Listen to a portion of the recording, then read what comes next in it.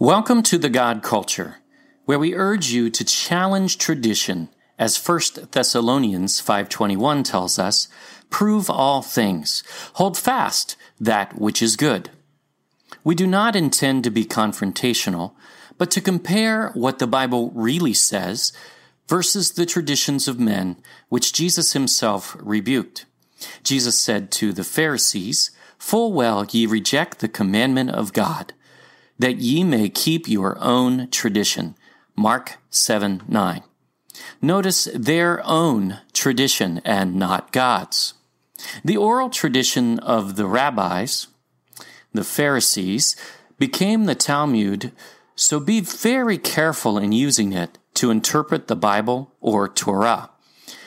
In our search for the God culture, we are finding that God established his own traditions that we ignore, and we grasp onto man-made customs instead.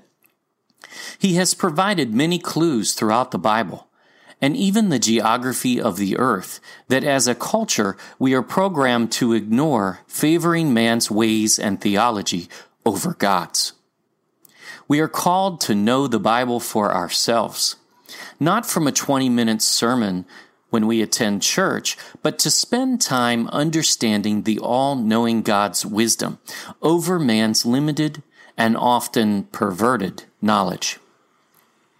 Although we are not attempting to offend anyone, as this is done in love, we warn you that we will tell the truth as we find it, and we will withhold nothing from you. So listen as we attempt to prove all things, and we encourage you to prove them for yourself. This teaching is the first of our Solomon's Gold series. The evidence is so overwhelming and abundant that this subject requires an entire series, as the Bible and recorded history provide many clues which completely obliterate most traditional views and answer most of the questions many scholars seem to overlook. This is why it is your responsibility to read and study the Bible for yourself, so you cannot be deceived even by well-meaning people. Jeremiah 33:3 says, "Call unto me, and I will answer thee, and shew you great and mighty things, which thou knowest not." And Proverbs 3:5-6 tells us, "Trust in the Lord with all thine heart, and lean not unto thine own understanding. In all thy ways acknowledge him, and he shall direct thy paths." The Bible was not meant to be absorbed in sound bites, and the modern approach to scholarship is ineffective because we do not take the time to really understand the Bible. Even though if you read a few passages before or after, or parallel passages, it often interprets itself. God has planted hints everywhere, and this account is a perfect example. As you will see, this topic progresses to the clarifying of our understanding in many different arenas, leading all the way back to the river that flowed from Eden, correcting the journey of Jonah, and setting straight once and for all the occult-written, accepted story of the Queen of Sheba. Through these twists and turns, you will discover the ancient land of Solomon's Gold, which has just recently begun fulfilling Jesus' prophecy regarding its place in the last days.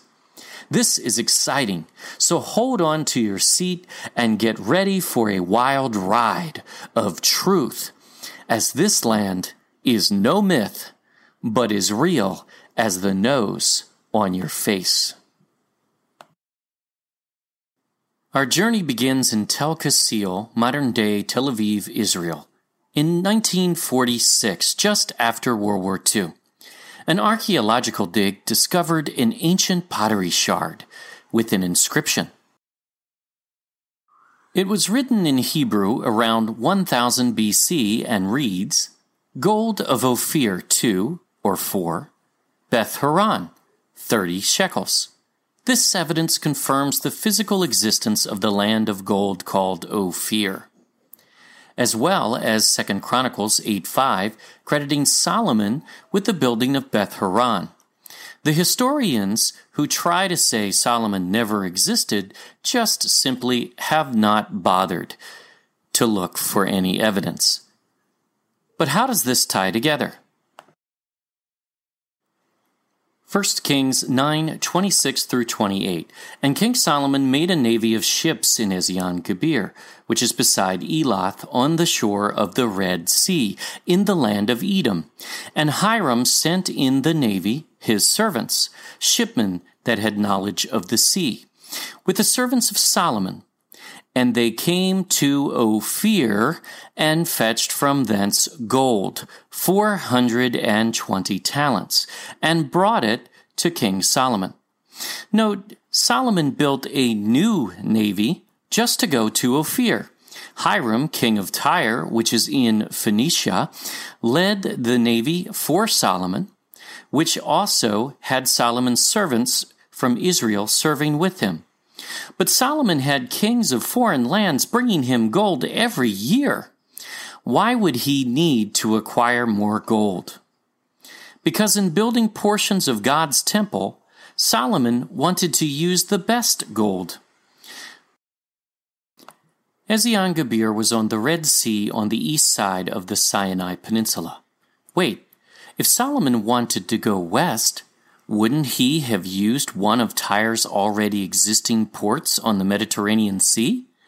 Or even build one in Israel on the Mediterranean as well?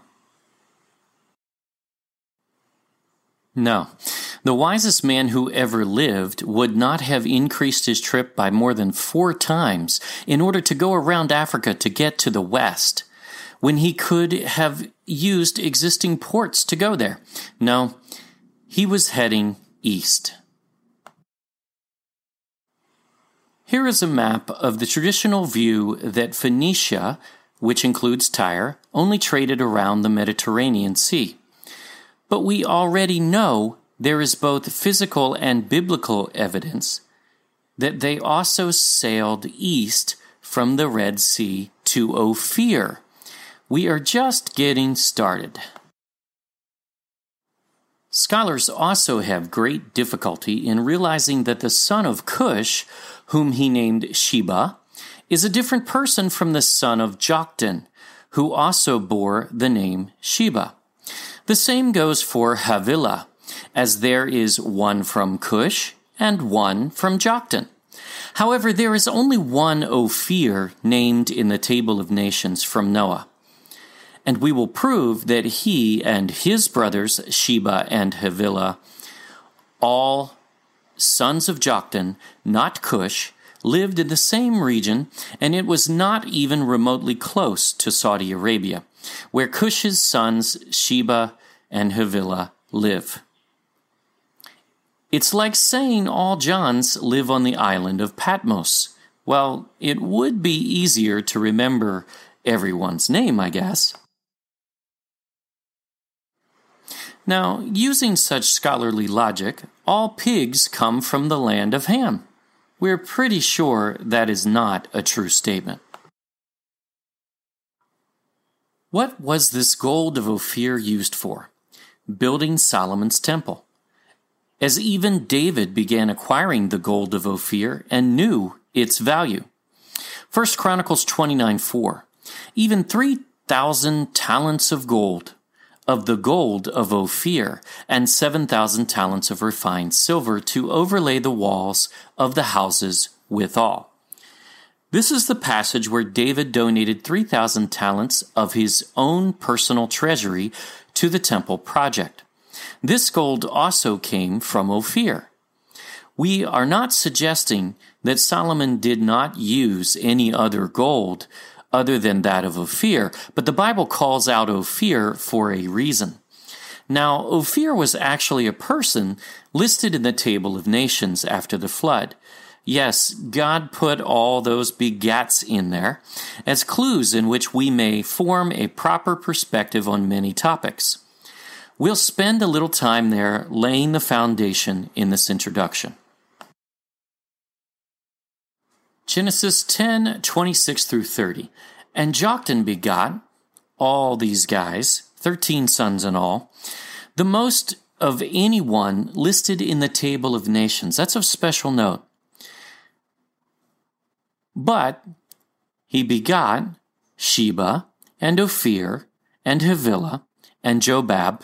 All these were the sons of Joktan, and their dwelling was from Mesha as thou goest unto Sephar, a mount of the east. For the sake of time, Genesis 10 also lays out that Joktan was son of Eber, which is where we get the name Hebrew, who was son of Arphaxad, son of Shem, son of Noah. So he was Shem's grandson, great-grandson. Note that this passage clarifies that Ophir, Sheba, and Havilah are sons of Joktan. When we talk about Sheba later, you will see this is a crucial point to the understanding of the account of the Queen of Sheba. There is no Ophir in any of these other lines in the Table of Nations, just in Joktan's, and this also is critical. Also, notice the Bible is clear. They lived from Mesha and headed east from there. After the dispersion of the Tower of Babel, the sons of Eber, Joktan and his brother Peleg, separated at Mesha. Joktan headed east. Peleg headed west and fathered the Israelites through Abraham, Isaac, and Jacob. Joktan is never heard of again throughout the Bible. Or is he? Mesha is the origin from ancient Hebrew of a place in Iran called Mashhad, which is the beginning of the Silk Road to the Orient. Mesha means departure, because it is where Joktan departed from the caravan with Peleg. In Persian, Mashhad or Meshed, when using it as an adjective, means resembling a network or interlocked and interacting. Mashhad was the beginning of Joktan's network to the east, and I'm sure from there they networked with the west as it became a trade route within the Silk Road to the east. Let's look at this on a map. Notice where Ezion-Geber is on the Red Sea, and match the fact that Ophir and his brothers headed east from the western tip of Iran. Again, they did not head west. Just wait till you see where this leads. But first, who else knew about the gold of Ophir? Job, who lived hundreds of years before David and Solomon wrote, "Then shalt thou lay up gold as dust, and the gold of Ophir as the stones of the brooks." Later he writes, "It cannot be valued with the gold of Ophir, with the precious onyx or the sapphire." So Job knew of Ophir hundreds of years before Solomon, and that the land of Ophir had gold that was good, the most precious. And Isaiah knew of the precious gold of Ophir. Isaiah 13:12. "Then I will make a man more precious than fine gold, even a man than the golden wedge of Ophir." David knew of Ophir before Solomon reigned. "King's daughters were among thy honorable women. Upon thy right hand did stand the queen in gold of Ophir." It was the gold that queens wore. We also know from earlier that David contributed 3,000 talents to the temple project. From his own personal treasury, he gave 3,000 talents of the gold of Ophir. He knew that gold of Ophir was good, but he also knew that the gold of Sheba was good as well, which we will prove in a later segment is the same land as Ophir. David writes, "And he shall live, and to him shall be given of the gold of Sheba." we will provide much greater proof of this synergy. But before that, there are more clues. So how far did they go? Did you know the Bible tells us how far they traveled? 2 Chronicles 9:21 says, "For the king's ships, Solomon's, went to Tarshish, Ophir, with the servants of Hiram, king of Tyre. Every 3 years, once came the ships of Tarshish bringing gold, silver, ivory, and apes and peacocks." Apes and peacocks? All of these resources provide further clues, which we will deal with later. So it was a 3-year round-trip journey to go to Ophir. This is a massive hint. Wouldn't Ethiopia or, say, Yemen, which are on the Red Sea, be a trip taking just weeks, not 3 years? Of course they are. They went much further, as we will prove. It has been suggested by some scholars that Tarshish may actually be a wood that the ships were made of, and not a place. But this passage is clear. They went to a place known as Tarshish. And when it mentions the ships of Tarshish, it is clearly referring to the place Tarshish, not a wood. Where do the ships of Tarshish go for these resources? They go to the land of Ophir. Because 1 Kings 22:48 says, Jehoshaphat made ships of Tarshish to go to Ophir for gold. But they went not, for the ships were broken up at Ezion-Geber. There it is again. This was 100 years after Solomon. Jehoshaphat tried to rebuild Solomon's navy to go to Ophir for gold, but was unsuccessful. Nevertheless, we know the ships of Tarshish go to Ophir. It matters not whether the passage has an extra H, which is rather common in biblical translation, but instead that the ships of Tarshish and Tarshish, same pronunciation, both go to Ophir. Why build at Ezion-Geber on the Red Sea and not the Mediterranean, just like Solomon?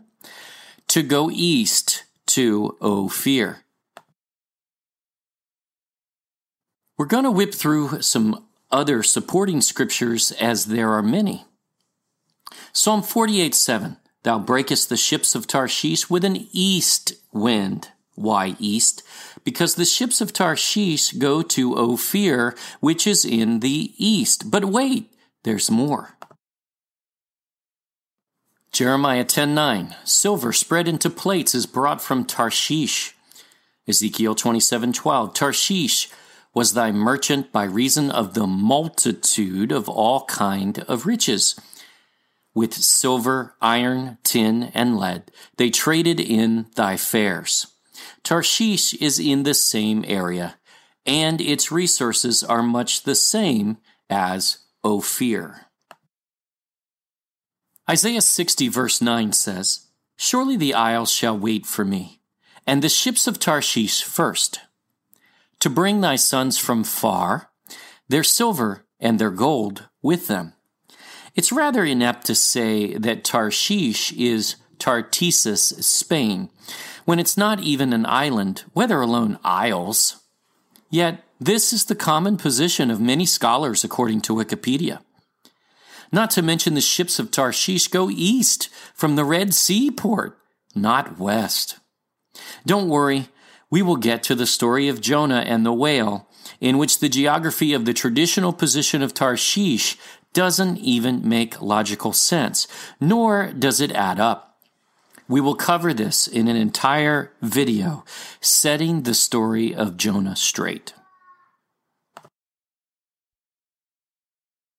Ezekiel 38:13, "Sheba and Dedan, and the merchants of Tarshish, with all its villages, will say to you, Have you come to capture spoil?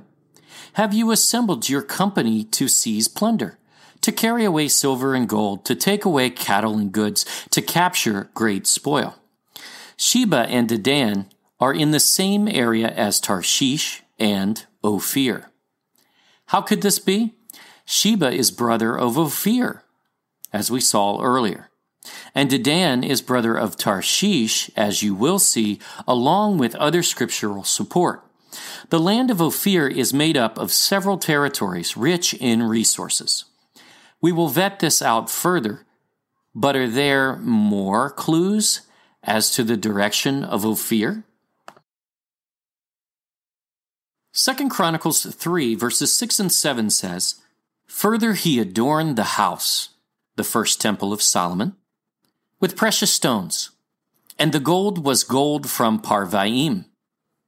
He also overlaid the house with gold, the beams, the thresholds, and its walls, and its doors, and he carved cherubim on the walls." Hold on. Was God confused? We read earlier that the temple was overlaid with the gold of Ophir, and now it says Parvaim? This is a clue that God planted for us to find. Parvaim is not a city or an island. It's a direction. Smith's Bible Dictionary defines the Hebrew word Parvaim as Oriental regions, derived from Sanskrit purva, Orient, or Eastern, and is a general term for the East. God is giving us directions. Could there be more? Here we go again. Jeremiah 10:9.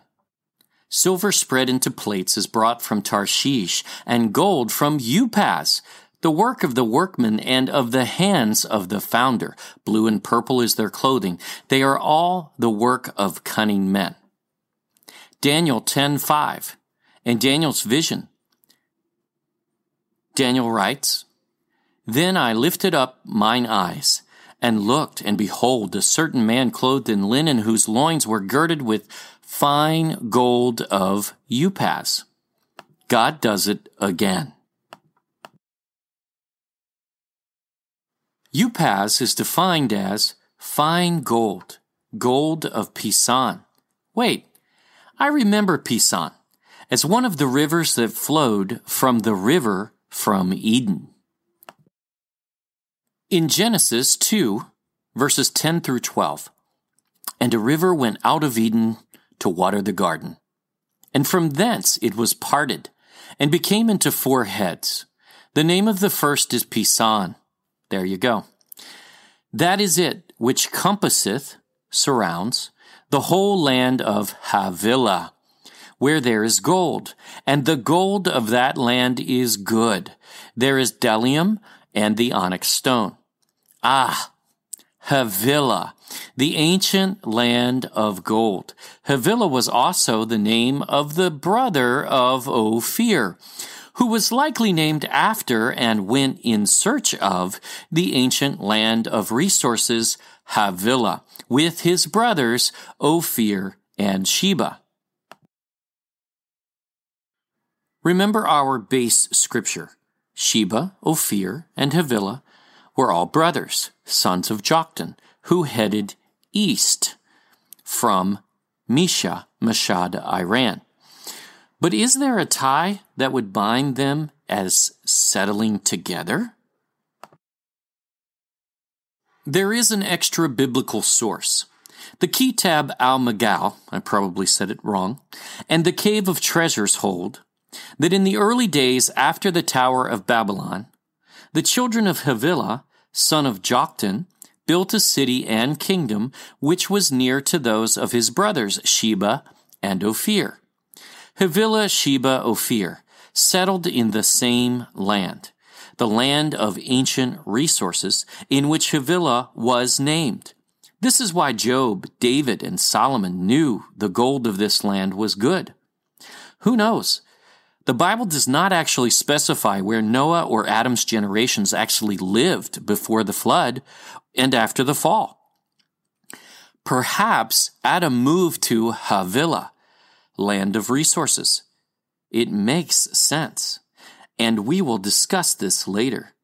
There's zero evidence that Adam lived in Israel, nor anywhere near it. The land of Israel was chosen because of Abraham's righteousness, not because of the landscape and the geography. Solomon had kings bringing him gold. Why did he have to build a navy and send ships all the way to Ophir? Because Ophir is God's original land of gold, Havilah, and we will prove this.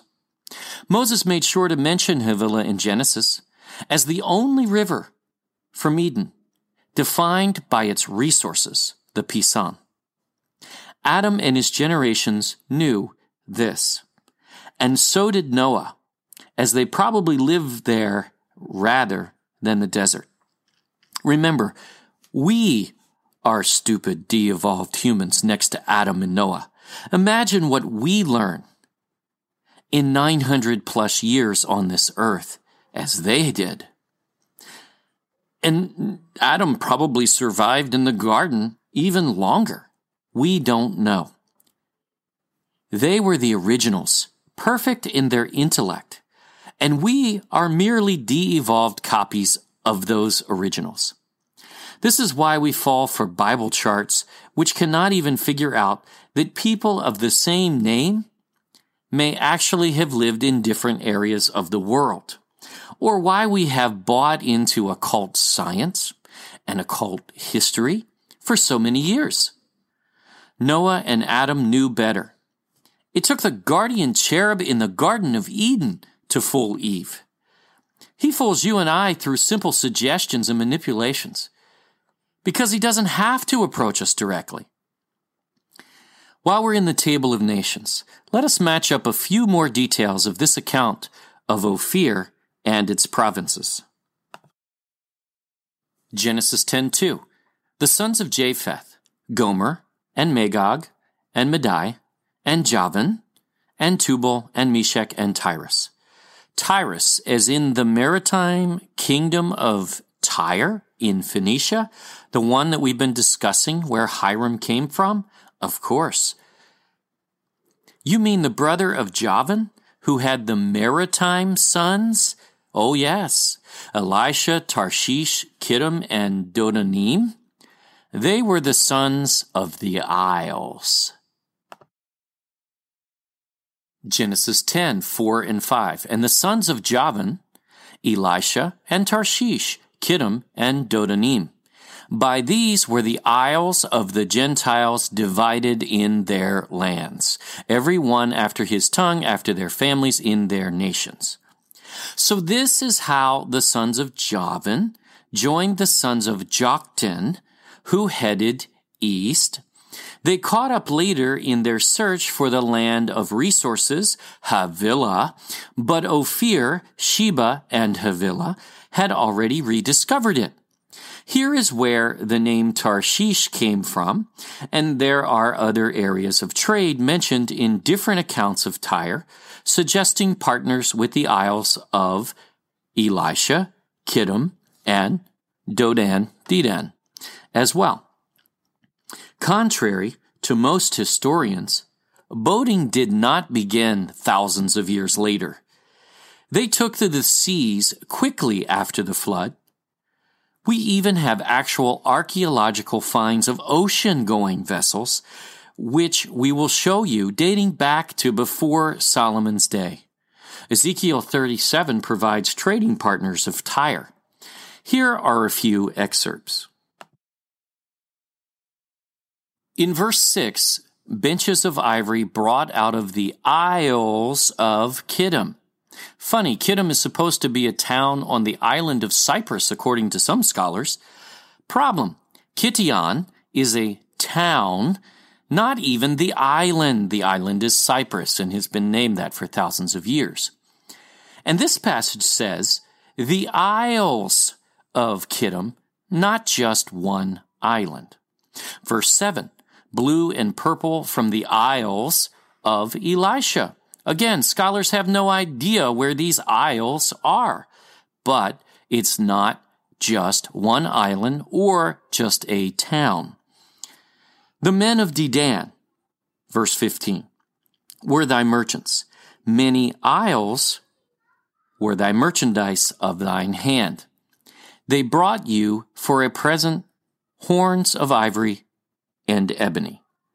Dedan or Dodan took to the seas and founded many isles, just as the Table of Nations told us that all of the sons of Javan are the founders of the islands of the Gentiles, which would be all of the islands in the earth pretty much. Yemen is not an island, by the way. They continue to bury ancient man to a small confined area of the Middle East, and it extends outward from there. It is simply just not what the Bible says, nor history. Did you know that the Bible tells us who divided the entire earth? Not just the known world, the entire earth after the flood. Genesis 10:32. These are the families of the sons of Noah, after their generations in their nations. And by these were the nations divided in the earth after the flood. Noah's generations divided the entire earth, not just the Middle East area or the known world at the time. Noah was 600 years old and smarter than us, and came from a society that clearly was worldwide prior to the flood, as we found similar architecture and hieroglyphs all over the earth that have much in common. We know that just doesn't make sense. They did not wait until the Roman, Greek, or Persian empires, and most especially not the Europeans, to begin boating. This is why when Columbus discovered America, there were already people there, meaning he discovered nothing. It was already discovered. Same with the Spanish who discovered the Philippines, an ancient land far older than the nation of Spain. This is a backwards mindset, which holds us back. In fact, the Bible even tells us when the earth was divided by the Table of Nations. Genesis 10:25. And unto Eber were born 2 sons. The name of the first was Peleg, for in his days was the earth divided. And his brother's name was Joktan, who we've been talking about. How could they divide the earth in just 4 generations? Because they had boats and explored the entire world, especially looking for Havilah, the lost land of gold and resources, of course. Isaiah 41, verses 1 and 2. Keep silence before me, O islands, and let the people renew their strength. Let them come near, meaning they're far. Then let them speak. Let us come near together to judgment, keyword. Who raised up the righteous man from the east. Verse 3. He had not gone with his feet. Why? Because he went by boat. Verse 5. The isles saw it and feared. The ends of the earth were afraid and drew near and came. Where are the isles? East. Far to the ends of the earth. They are righteous men who stand in judgment. Wait, this too sounds all too familiar to something Jesus said. Matthew 12:42, Jesus prophesies, The queen of the south shall rise up in the judgment with this generation, and shall condemn it. For she came from the uttermost parts of the earth to hear the wisdom of Solomon. A parallel verse in Luke 11:31 reads, She came from the utmost parts of the earth. Same thing. Dude, Jesus just busted the move. If Sheba was in Ethiopia or Yemen, would that have been considered uttermost or utmost parts of the earth in Jesus' day? We will show you actual maps from that era, when Jesus was speaking, that include the Pacific Islands at the ends of the earth, by the way. Jesus knew what he was talking about. But here's another scripture. Isaiah 42:10. Sing unto the Lord a new song, and his praise from the ends of the earth. Ye that go down south to the sea, and all that is therein, the isles and the inhabitants thereof. Wait a minute. Isles to the south, at the ends of the earth, who love to sing. Who could this be? You'll see. But here's more support from Scripture. Jeremiah 25, 22, 23. And all the kings of Tyrus and all the kings of Sidon, and the kings of the isles which are beyond the sea, Dedan, and Tema, and Buz, and all that are in the utmost corners. The isles that are beyond the sea, you say? In the utmost corners? Jeremiah 31:10. Hear the word of the Lord, O ye nations, and declare it in the isles afar off. Isles afar off? Do you see a pattern here? They are talking about the special land, the Isles of Ophir, which we will prove is ancient Havilah, land of gold and resources. Psalm 97:1. Let the multitude of isles be glad thereof. Ezekiel 27:3. And say unto Tyrus, O thou that art situate at the entry of the sea, meaning Ezion Geber, which are the merchant of the people for many isles. So we have multitude of isles. We have many isles. These are all clues of Ophir, and there are even more scriptures we will not include in this session. So, we know Ophir is a real-life land of good gold, bdellium, and onyx after the flood, whose resources were used to build Solomon's temple, named after Ophir, son of Joktan, who headed east into the Orient, which was a 3-year journey for Solomon's navy, who lived near his brothers Sheba and Havilah. These were not Cush's, Ham's sons, but descended from Shem and Eber, Hebrew.